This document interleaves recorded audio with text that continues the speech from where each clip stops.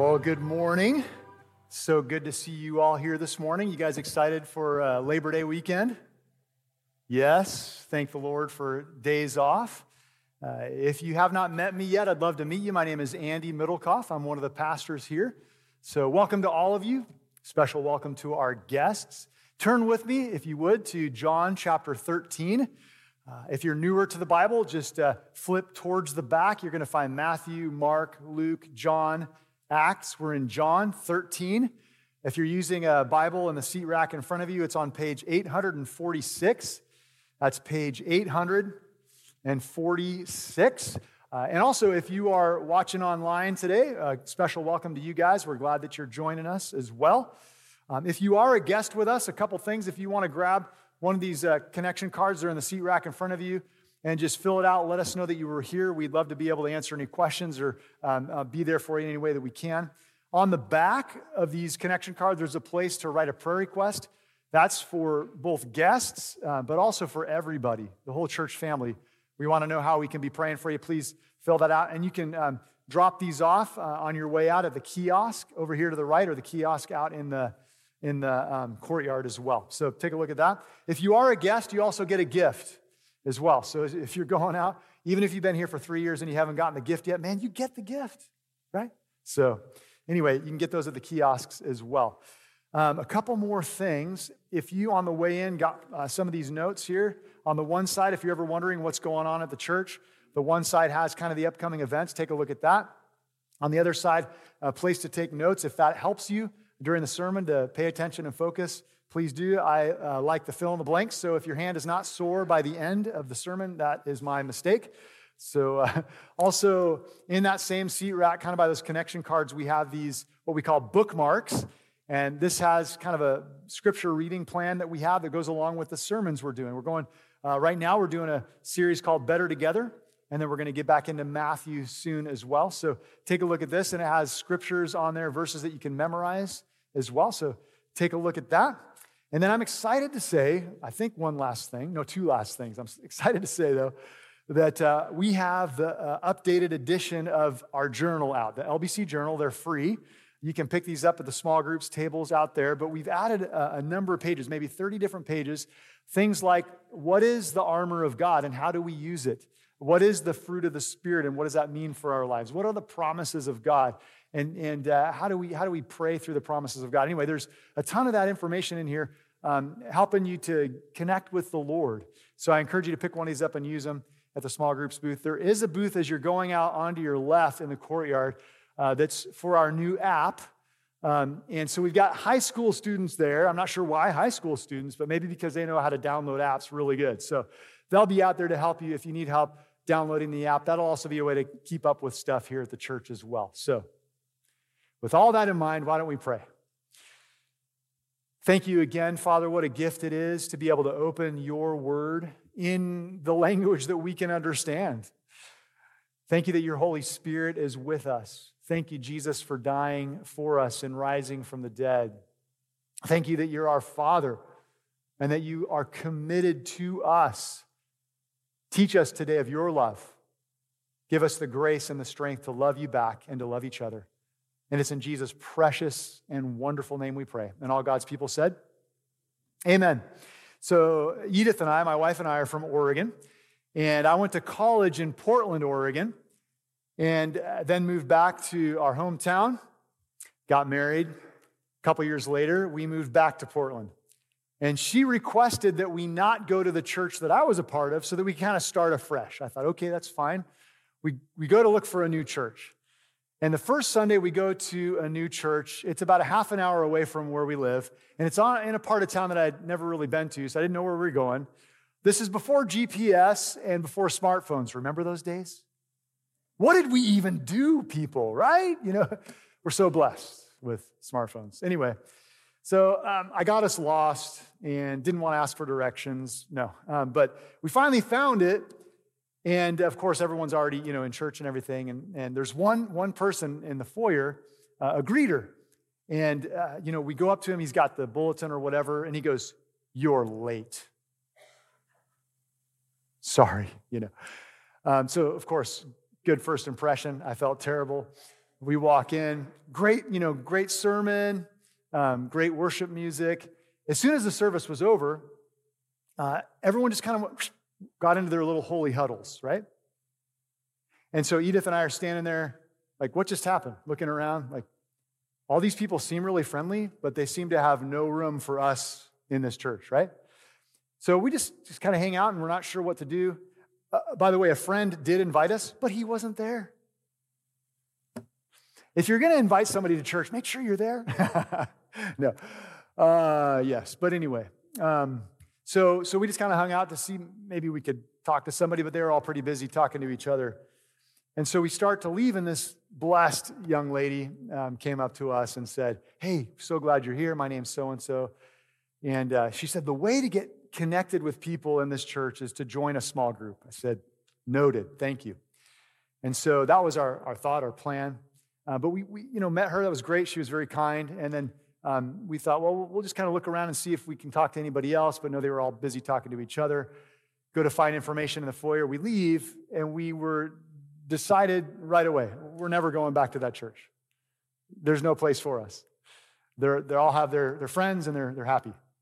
So I'll tell you what happened later, the rest of the story in a moment. But we decided not to go back there. And I just want to say, if that has happened to you, either today or another time you've been here, I want to apologize. It's rough when you're going to a new place and everyone seems to already kind of have their friends and there's no room for you. Well, I'm going to tell you there is room for you here. Be patient with us, and we want to get to know you, okay?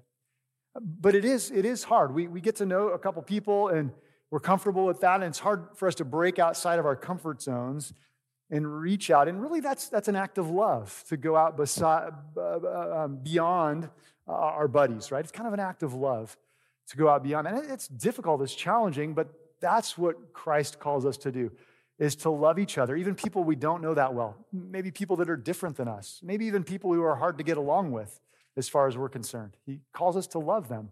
And he does so in the scripture that John read earlier. Let's look at it again, though. It's John 13, verses 34 and 35. Just a summary of something we see over and over in the Bible. Jesus says this. He says, "A new command I give to you, that you love one another. Just as I have loved you, you also are to love one another. By this, all people will know that you are my disciples, if you have love for one another." Now, I don't know about you, but when I read that verse, and verses, there's a plethora of them like it in the Bible, one of my first thoughts is, oh man, I'm such a failure at that, right? And that was something as I was reflecting on this and studying this week, of just that being humbled, going, okay, let me assess my life. Yes, do I love people? Sure. But do I really do it the way he's talking about here? Because he really raises the bar. And I had to come humbly before the Lord and just, God, forgive me. I confess. I don't always love my wife and kids the way I ought to. I don't always love my church family the way I ought to. I don't always love my neighbors or my relatives the way I ought to. And so the encouraging thing about this scripture, though, is that in these words, he gives us sort of some lessons, five lessons on how do we actually go about doing this? How do we love in a way that he wants us to love? And I hope by the end that you'll be encouraged and motivated to continue to grow in this area of love. So, first of all, if you're following in the notes, the first fill in the blank, how do we love each other the way that Christ wants us to love each other? First of all, take God's love for you to heart. Take his love for you to heart. And we see that, Jesus talking about his love for us, right there in the first verse we read in verse 34. Look at that again with me.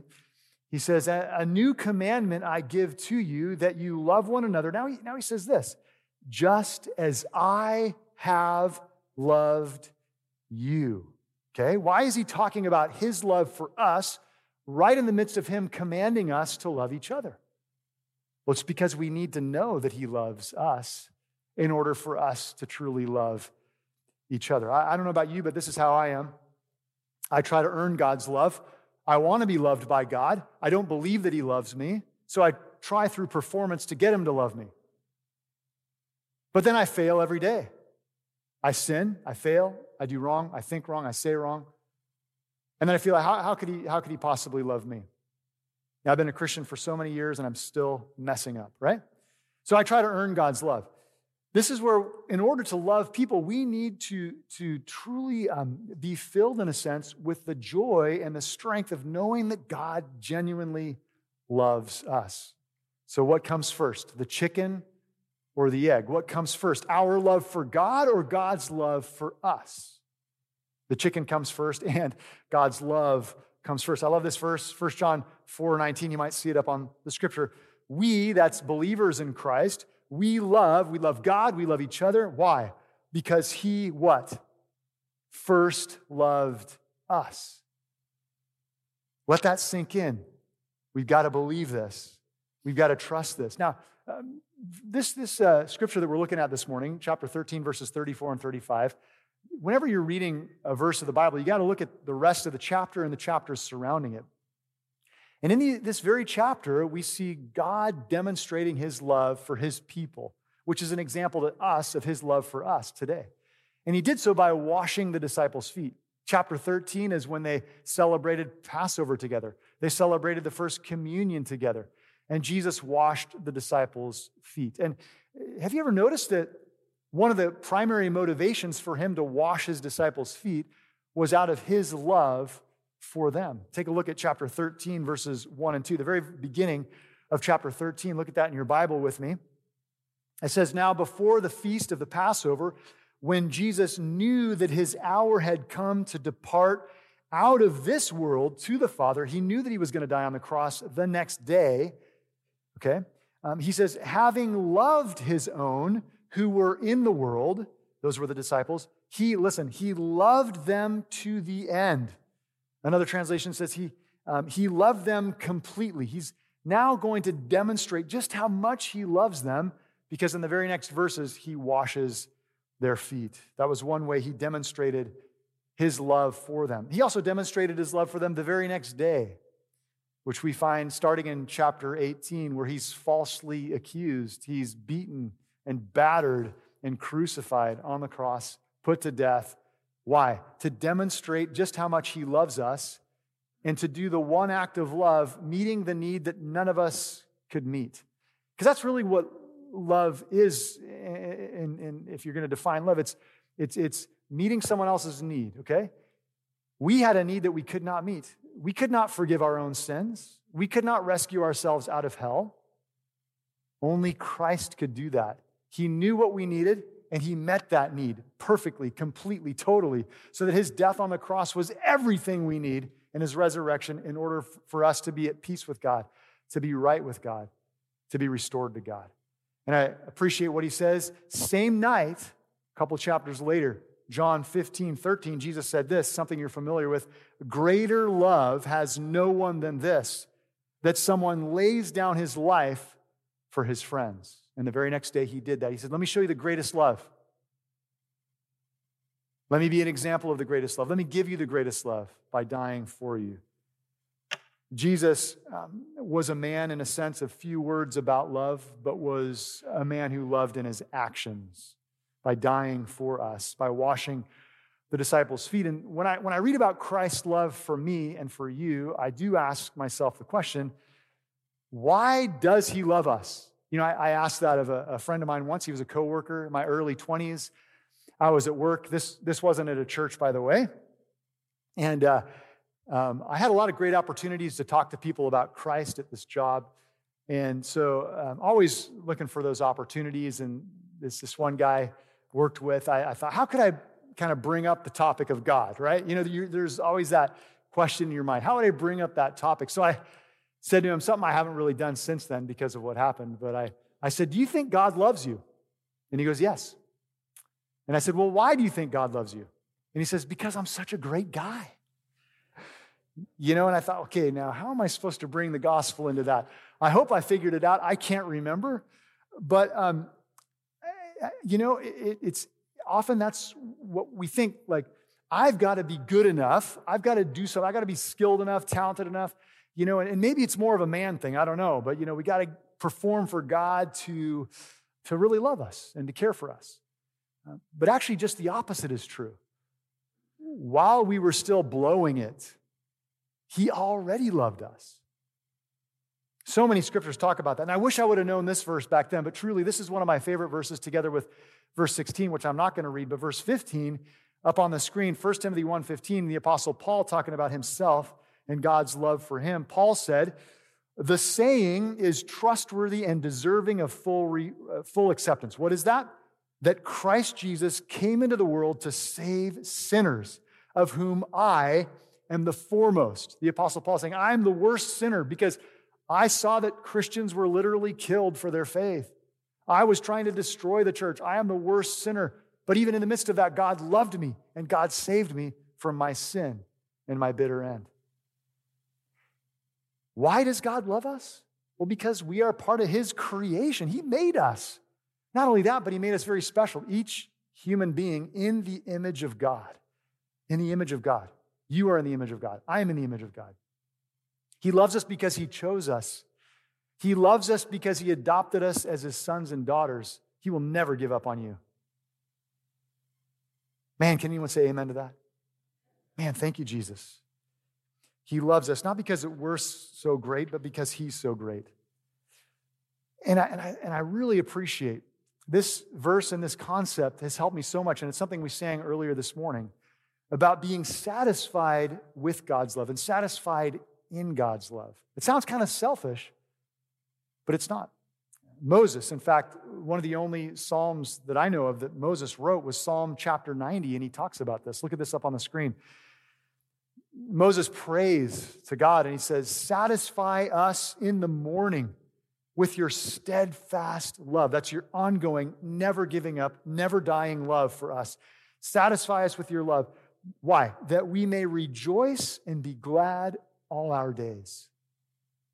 There's all this doom and gloom, you watch on the news, and we start to fear, right? If we lost everything, we would still have everything because we have the love of God. It's hard to remember that, and I guarantee that when I'm in the midst of it, I'll forget about that, or if I'm in the midst of that. But we have the love of God. He says, satisfy us in the morning. It's like we're every morning coming to God with our hands open saying, I have nothing to give in return. I'm a sinner, saved by your grace and kindness alone. But I receive your love. I don't deserve it. I can't earn it, but I'm trusting the good news that you love me, that you created me, that I'm in your image, that you've chosen me, you've adopted me. I receive your love. And I'll tell you personally, this is so hard for me. I struggle. This is my daily battle. There's no way, God, you could love me. You alone, God, know the darkness of my own soul. But you still love me. Amazing grace. My question to you this morning is this: do you truly believe? Have you let that settle deep in your soul? Are you satisfied and have the joy of the Lord because you know that you know that you know that Christ loves you with an everlasting love? With that in mind, then, we're ready to talk about now, how do we love others? Once we receive that love and enjoy that love and embrace that love, we're ready to love other people. How do we do that? Second, in the notes, realize that loving others is a command, not a suggestion. Take a look again with me at chapter 13, verse 34, the main verse we're looking at this morning. Jesus said this the night of the Last Supper before his death. He said, "A new commandment I give to you, that you love one another. Just as I have loved you, you also are to love one another." It's a command. In fact, he says it's a new command. And when I read that, I always have to go, okay, what does he mean by that? Because it's on the one hand, it's not a new command. I mean, clear back even 1,500 years before Jesus was born, God gave them the first commandment to love. And then we see it repeated throughout the Bible. Up on the screen, you'll see the very first place in the Bible where God tells people to love others. That's Leviticus 19:18. Take a look at that with me. Up on the screen, God says, "You shall not take vengeance." That's one way to love, is not to take vengeance. Or bear a grudge. Not bearing a grudge is another way to love against the sons of your own people. But instead of doing those things, you shall love your neighbor as yourself. I am the Lord.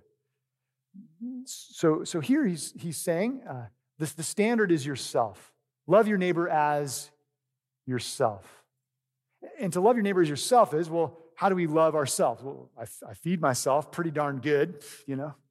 Thanks, Edith, right? She was here at first service. I forgot to thank her. But anyway, praise God. I give myself the benefit of the doubt.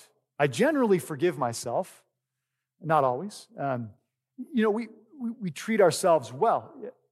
But here, what's new about this command, where Jesus says, a new command I give you? He doesn't say love your neighbor simply as yourself. He says, love your neighbor. He raises the bar. As I have loved you.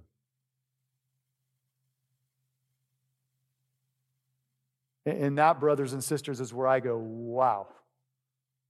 That's impossible. Aside from God doing a miracle in you and through you, it's impossible. But that's the standard now. It's how Jesus loved us. And that bar is very, very high. And he notice it's a command. He says, a new commandment I give you. And then he says the commandment, that you love one another. He says it twice in that same verse. He says, here's my commandment. In other words, it's not a suggestion. He's telling us this is what we are to do. It's not just when we feel like it. It's not just when the other person is loving us back. It's not just when it's convenient. He's telling us this is what you are to do as my sons and daughters. What's the will of God for my life? Love one another. So when we don't do it, it's a sin, right? It's easy to track back to our lives, and instead of blaming it on other people, we see, oh, there we go. I've broken this commandment here, there, and everywhere, right? We need the mercy of God, which he lavishes on us. So is he commanding us to have a lovey-dovey, fuzzy, warm feeling for other people? No, thank you. In the Bible, love is an action rather than a feeling, right? Feelings are a part of it because God's talking about our whole being. Love the Lord your God with all your heart, soul, mind, and strength. But first and foremost, in Scripture, love is an action. It's doing the loving thing, even if we don't have a loving feeling. I wonder if when Jesus was being nailed to the cross, that he had warm fuzzies to the people who were nailing him to the cross. But I guarantee that he was loving them because by the very act of allowing them to nail him to the cross was the very most loving thing that he could do for them and for all of humanity, right? Love is an action. So then, putting this command into practice, how do we do this? Following the notes next. Thirdly, how do we love the way Christ wants us to love? Imitate the way Jesus loves us. Look at Jesus as an example. This is a wonderful thing, a very challenging thing, but so helpful, right? And we see this again in verse 34, where he says, just as I have loved you, you also are to love one another. How many of you appreciate YouTube, where when something breaks in your house or in your car, you can now go to YouTube and find something kind of like it that sort of instructs you on what to do? How many of you guys appreciate that? Okay, good. A few of you. I love it. I'm telling you. My dad lives up in Oregon. I can't ask him anymore, what to do when my dryer breaks down or something, right? I got to go to YouTube. And man, YouTube has saved me thousands of dollars, right?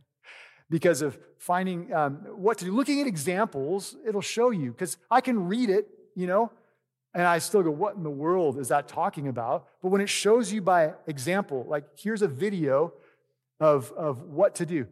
I look at the Gospels that way with Jesus, right? Matthew, Mark, Luke, and John. Those are biographies of Jesus' life. And they show us, by example, they show us his life. How do we deal with somebody who's falsely accusing us? How do we deal with somebody who's hard to get along with? How do we speak the truth in love to somebody who doesn't want to hear it? Well, you know what? Read the Gospels. And Jesus, it's his YouTube channel, right? He'll show us by example. He doesn't just tell us, get out there and love people. He says, I am loving people. I came to this earth to show love. Follow in my footsteps. We see this earlier in John 13. If you want to look with me at chapter 13, verse 13. immediately after he washes the feet of the disciples, they're just dumbfounded. Like, why did he just do this? And so he tells them why. And notice the word example. Chapter 13, verse 13. Jesus says, "You call me teacher and Lord, and you are right, for so I am." A plus, guys. If then your Lord and teacher have washed your feet, you also ought to wash one another's feet. For I have given you an example. There's the word. I have given you an example that you should do just as I have done to you. Imitate me. Follow my example. What I want to do right now is just pause and just think about Jesus washing the disciples' feet and that example, right?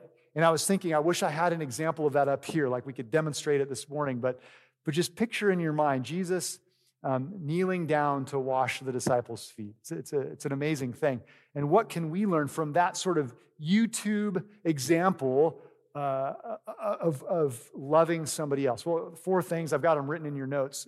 First of all, meet real needs that people have. Meet their real needs. The disciples' feet were stinky.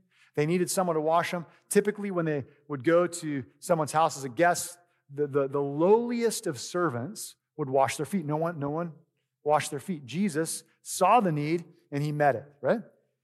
That's one way that we can love people. Look for real needs and seek to meet those needs. Secondly, what did Jesus do and what can we learn from the foot washing?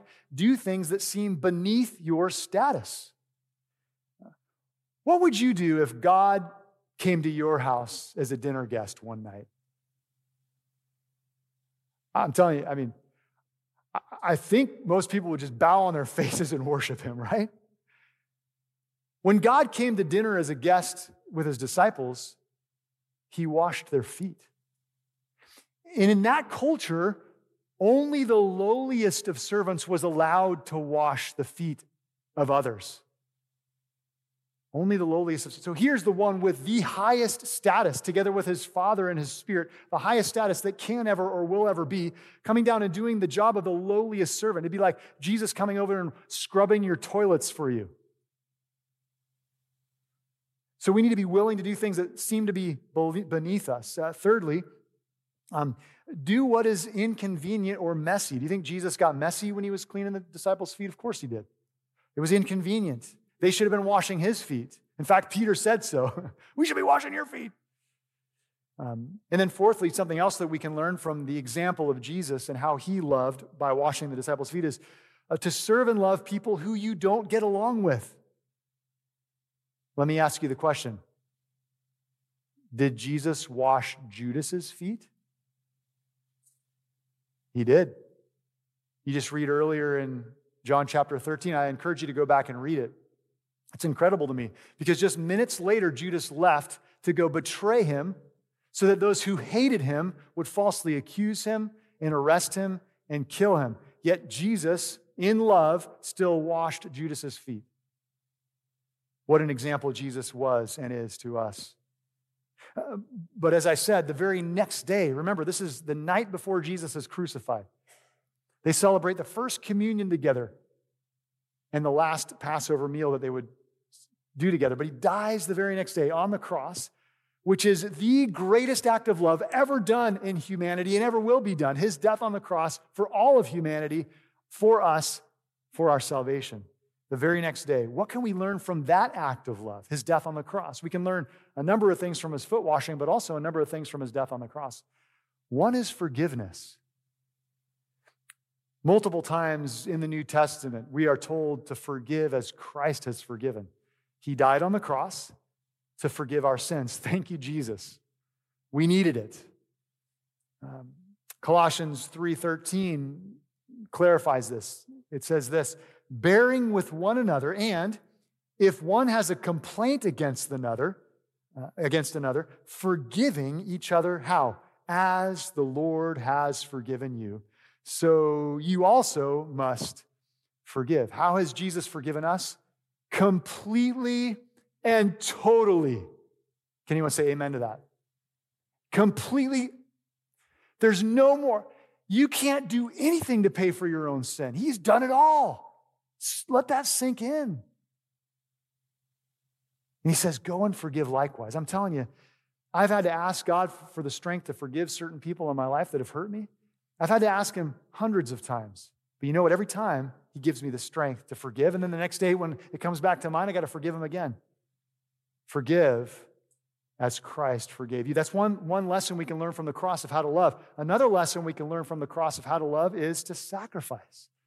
This is almost just as hard as forgiving people. Sacrifice. In 1 John 3:16, you guys know John 3:16. 1 John 3:16 is a beautiful verse as well. You can see it up on the screen here. It says, by this we know love. In other words, this is what love is. It's hard to define love, but for Jesus, he showed us what love was. By this we know love. What is it? That he laid down his life for us. What is love? Look at what Jesus did. He laid down his life. He said, take my life so that everybody else can live. So then how are we supposed to love each other? The verse goes on, and we ought to lay down our lives for our brothers. Interestingly, most of the apostles did just that, but John lived to an old age and died, as far as we know, of an old age. But still, he laid down his life and everything he did. We may never get the opportunity to die for each other, but every day we have opportunity to die a little bit to ourselves for the benefit of the people that God puts in our lives every day, right? We may never get that opportunity. And parents can understand this, the willingness to die for your children. It's kind of, or to kill your children, one of the two. No, but there's this, yes, I love my kid. I would die for them. God wants to grow our love for each other to where we're at that point. We may never get the chance to do that. But every day we may have the opportunity to die to ourselves, to let the other person live. I have to say, like I said, whenever I read this and the many scriptures like it, the negative side of myself can be like, I'm never going to measure up to this. And it's true. In this life, we'll never get it perfect, guys. Let's take that off the table. But with the power and the presence and the love of the Holy Spirit that's with us, we can grow in this, we can mature in this, and we can genuinely love each other as Christ has loved us. And that's why I love the fruit of the Spirit. The fruit of the Spirit, the very first fruit it's mentioned is love, right? It's the fruit of the Spirit. It's not the fruit of Andy Middlecoff or whoever you are. It's the fruit of the Spirit living within you. And that's what we need. God, and so I pray regularly, God, give me the strength to love my wife and kids. Give me the strength to love my brothers and sisters at the church. Give me the strength to love my neighbors in my neighborhood. Give me the strength to love my relatives and the people I meet because, God, I'm selfish. And God gives me the strength. God gives us the strength. Fourthly, how do we love people the way Jesus loved us? If you're following in the notes, remember that loving each other points people to Jesus. When we love each other, there are many, many benefits about that. Many benefits come about it. Often when we love each other, we get loved back, not always. There are many benefits, but one benefit of loving each other is that other people who don't know Christ see it and go, there's something different about that person. And we see that in verse 35. Take a look at 13:35. Jesus said, by this, all people will know that you are my disciples. By what? If you have love for one another.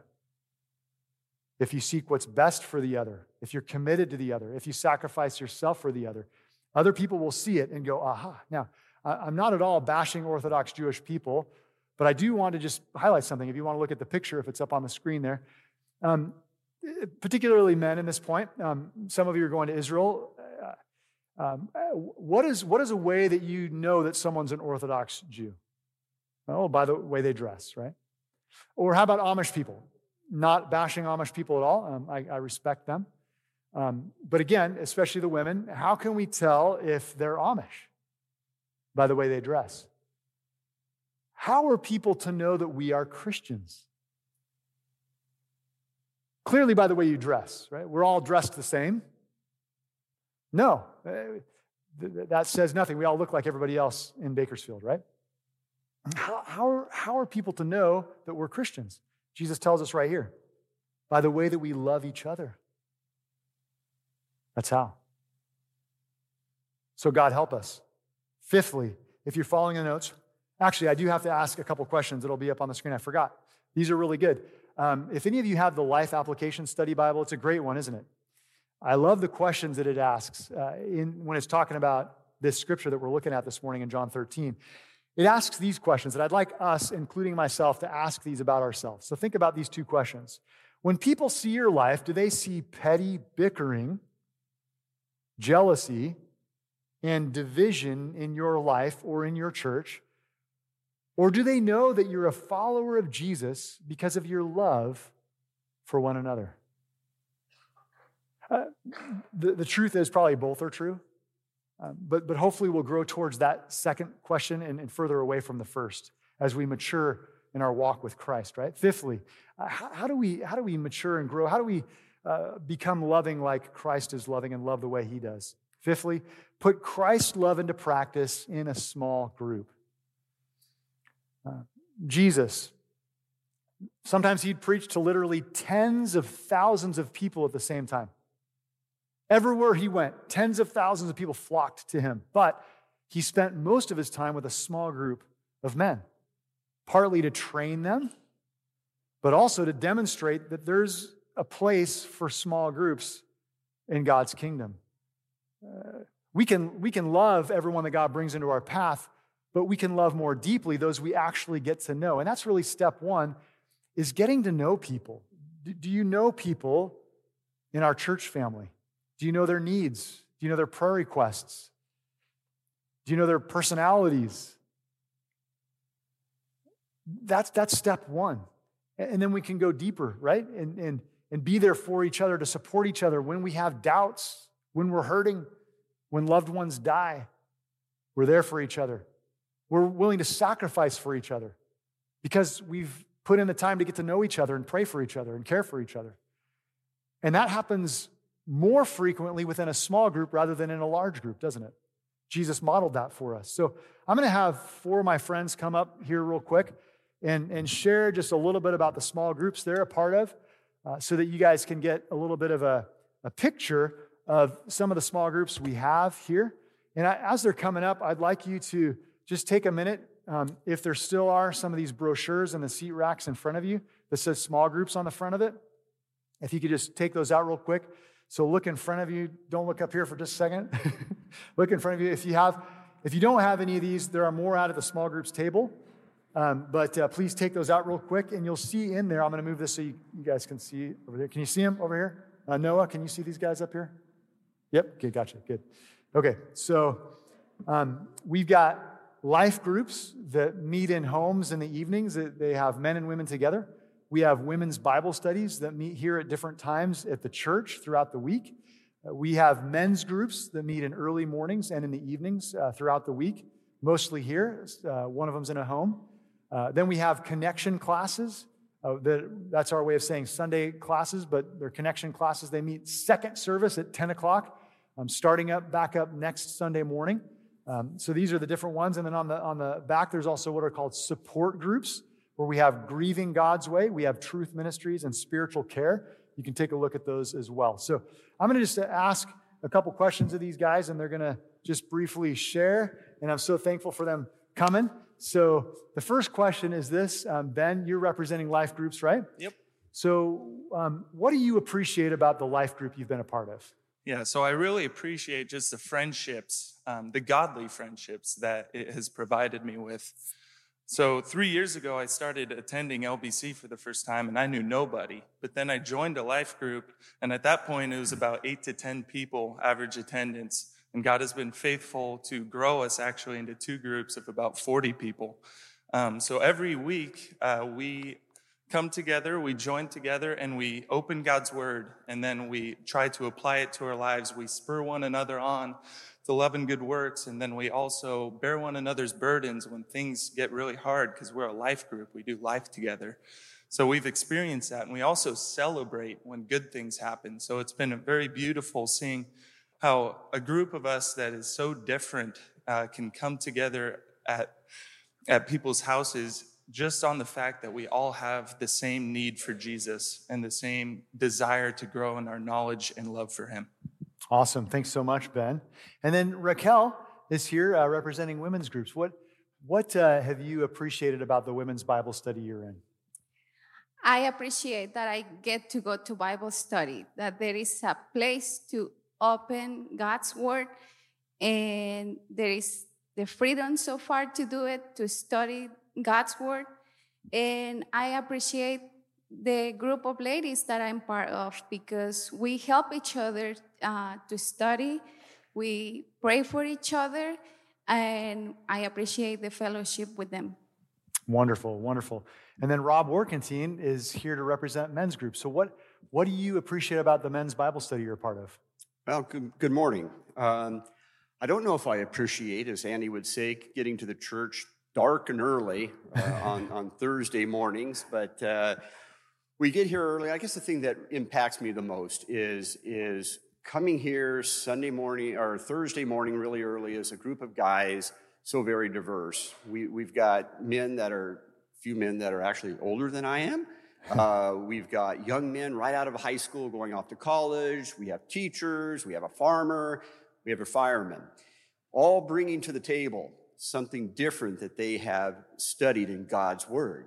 So preparing for the Bible study, I can read the passages and, yeah, okay, I got it. I understand it. It's good. And I get here Thursday morning, and I'm listening to these guys and how the Word has impacted, has changed their lives, and it gives me an entirely new meaning, a new understanding of God's Word. It's exciting. It's just inspiring. Never once have I left Thursday morning to go off back to work that I haven't felt pumped up and really thankful that I've gotten up early that morning to go to Bible study. So great, Rob. Thank you. And then George Baker, how about connection classes? What do you appreciate about the connection class you've been a part of? Now a lot of my guys are here. The fellowship, my wife and I have met some great people in the class. And then, as I said last time, the truth. The topics are applicable to today. I was noted for raising my hand far too many times when I didn't understand something or it didn't mesh with my understanding of it. The teachers were willing to stop, and we wrangled and wrestled through topics until they made sense. And the ripple effect as well, you take that home and you talk about it and just wrestle with it more and bring your kids into the conversation, and it just never ends. So great, George. So while you have the microphone, the second question for all of you, just briefly, if someone were to come to you and say, hey George, why should I join a connection class? What might you say to that person? To get connected. I'm with Ben. We came about 4 years ago, didn't really find our niche until we got in the class, and then found out that the group of guys I was with in life group actually were there. I would say it's, if you look at the list now, I looked at it during break, you're going to have a lot of good choices for the things we're facing today. And they're going to bring truth. These teachers are prepared, and there's no agenda. They want you to understand, and they're going to talk it out with you. Very cool. Thank you so much, George. Rob, how about with men's groups? What might you say to someone who was interested in a men's group? Well, someone who's contemplating coming to a men's group, I would tell them that there are times when I believe, and maybe if we're honest, maybe we all believe this way every once in a while, that the struggles, the hardships, the problems that we're going through are very unique to you. No one else is experiencing that. No one can feel like I feel. And it causes us to be isolated, perhaps alone. Coming to a group of men and seeing all these guys struggling how to be better husbands, trying to be a good loving father, juggling finances, work pressures that they're experiencing, it opens up to realize that you are not alone in these struggles. Week after week, I've seen an older gentleman struggling with serious, life-threatening illnesses. And he arrives to Bible study and smiles and says, well, I guess God hasn't taken me home yet. And the example that sets, one day I'll probably be struggling with some of these illnesses, and I hope I have the peace and joy that this man has received. Seeing a young man going off to college and struggling with college challenges that I experienced many, many years ago, and perhaps there's something I could say to this young man that might be encouraging and uplifting to him. And wow, what an opportunity that is. So I think we're all prone at times maybe to be alone, to isolated, to put ourselves on an island. And for these men's group, it has certainly gotten me off the island. Very good. Thank you, Robin.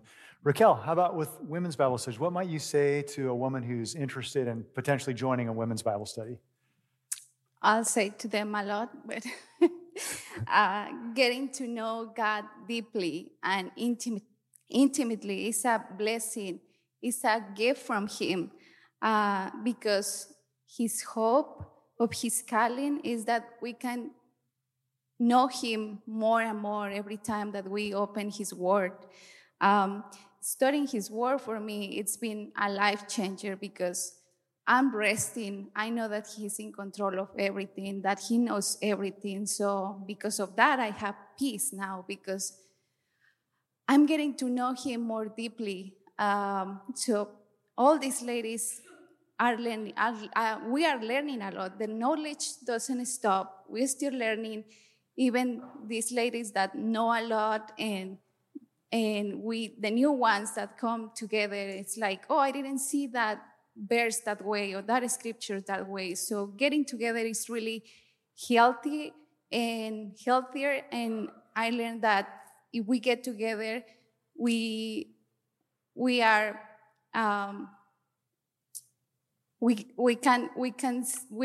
It's better to get together so we don't get into be our own false teachers, or I'm not wise in my own estimation. So it's way healthier to study together, to come together to a ladies group. So I really recommend this.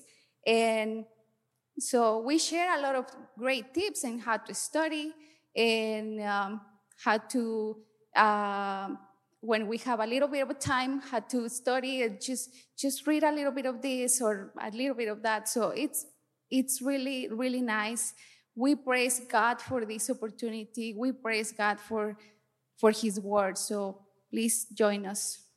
Amen. Thank you, Raquel. And Ben, how about for a life group? If someone was interested in a life group, what might you say to them? Yeah, I'd probably just start off by saying there's a reason why God made us the way that He did. In Genesis, in the account of creation, God keeps on saying it is good that He created. It is good. And then He finally gets to the point where He says it is not good for man to be alone. And I experience this in my own life. While that directly applies to the creation of Eve, it also implies our deep need for relationship with other people and our relationship with Him as well. So I experienced this coming back from college when I graduated in 2020. I had a lot of friends in college, and then I come back to my hometown, and all of my friends go to different cities. All of my high school friends either left or some of them don't even have the same values as me. So I came to the point where I was incredibly lonely, and my faith was stagnant because I was going at it alone. And I started praying as I first started attending LBC, Lord, please give me godly friendships. And about a week later, I was invited to a life group by my friend Josh White. And ever since then, it has provided me with such deep, meaningful friendships that always push me to love the Lord more. So I just encourage you, if you're at a spot where you're lonely or your faith is stagnant because you're going at it alone, I'd encourage you to take a leap of faith and join a life group, because God will use a life group to encourage you and to grow you in your faith. Wonderful. Hey, can we thank these guys for sharing? Thank you so much.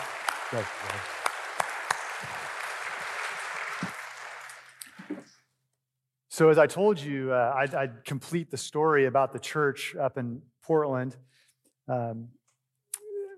My friend did invite us back. We thought we'll give it one more try. And we did end up joining a life group, and we're so glad we did. I can remember the first time we went to that life group, the leader was standing at the door of the house and just put out his hand. Andy, so glad you're here. Pulled us in and said, welcome to our group. And the rest was history. We ended up loving that church, right? And so much of it had to do with building that community and that friendship with a smaller group of people. So that's one application to how do we love each other. But the next application is to take communion. Take communion. And so what we're going to do, let's pray, and then we'll talk about communion, and then we'll close.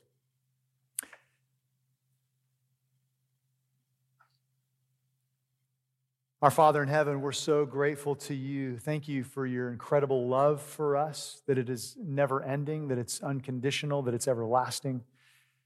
Thank you for sending your precious Son, the Lord Jesus Christ. And Jesus, thank you for suffering so much on the cross. Thank you for doing the first communion that night when you washed the disciples' feet.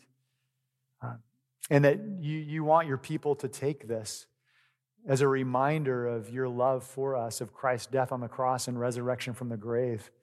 So we're grateful, Lord. I pray that now, that as we think about this, that you would prepare our hearts to take communion. We pray in Jesus' name. Amen. So with communion, if you didn't get one of these cups on the way in, don't be ashamed to step up and grab one, or if someone nearer to the aisle can grab one for you, please do. But the Bible says that this is a sign or a symbol of Christ's death on the cross for our sins, which makes it a symbol of his love for us, as the scripture up on the screen that we looked at earlier in chapter 15, verse 13 of John, where Jesus says, "Greater love has no one than this, that someone lay down his life for his friends." Now, there might be someone here this morning that has not yet said, "Okay, Jesus, I believe that you died for me. I'm a sinner. I need your forgiveness. I need your death on the cross. I believe that you rose from the dead." Maybe you haven't gotten there yet. If that's you, wait till you do to take this, okay? But if this morning you're ready and you're saying, "You know what, I need the love of Christ. I need his forgiveness. I need his mercy. And I'm ready to turn away from my sins and ready to follow Jesus now and become a believer and a follower of Jesus," then by all means, this could be your first communion, and that's wonderful. Praise God for that. For those of you who do believe, maybe you're like me and you forget God's love for you, or you think that it's based on your performance or whatever to try to earn God's love, and we never feel like we're worthy of his love. Well, we aren't worthy of his love. But by his grace, he gives it to us.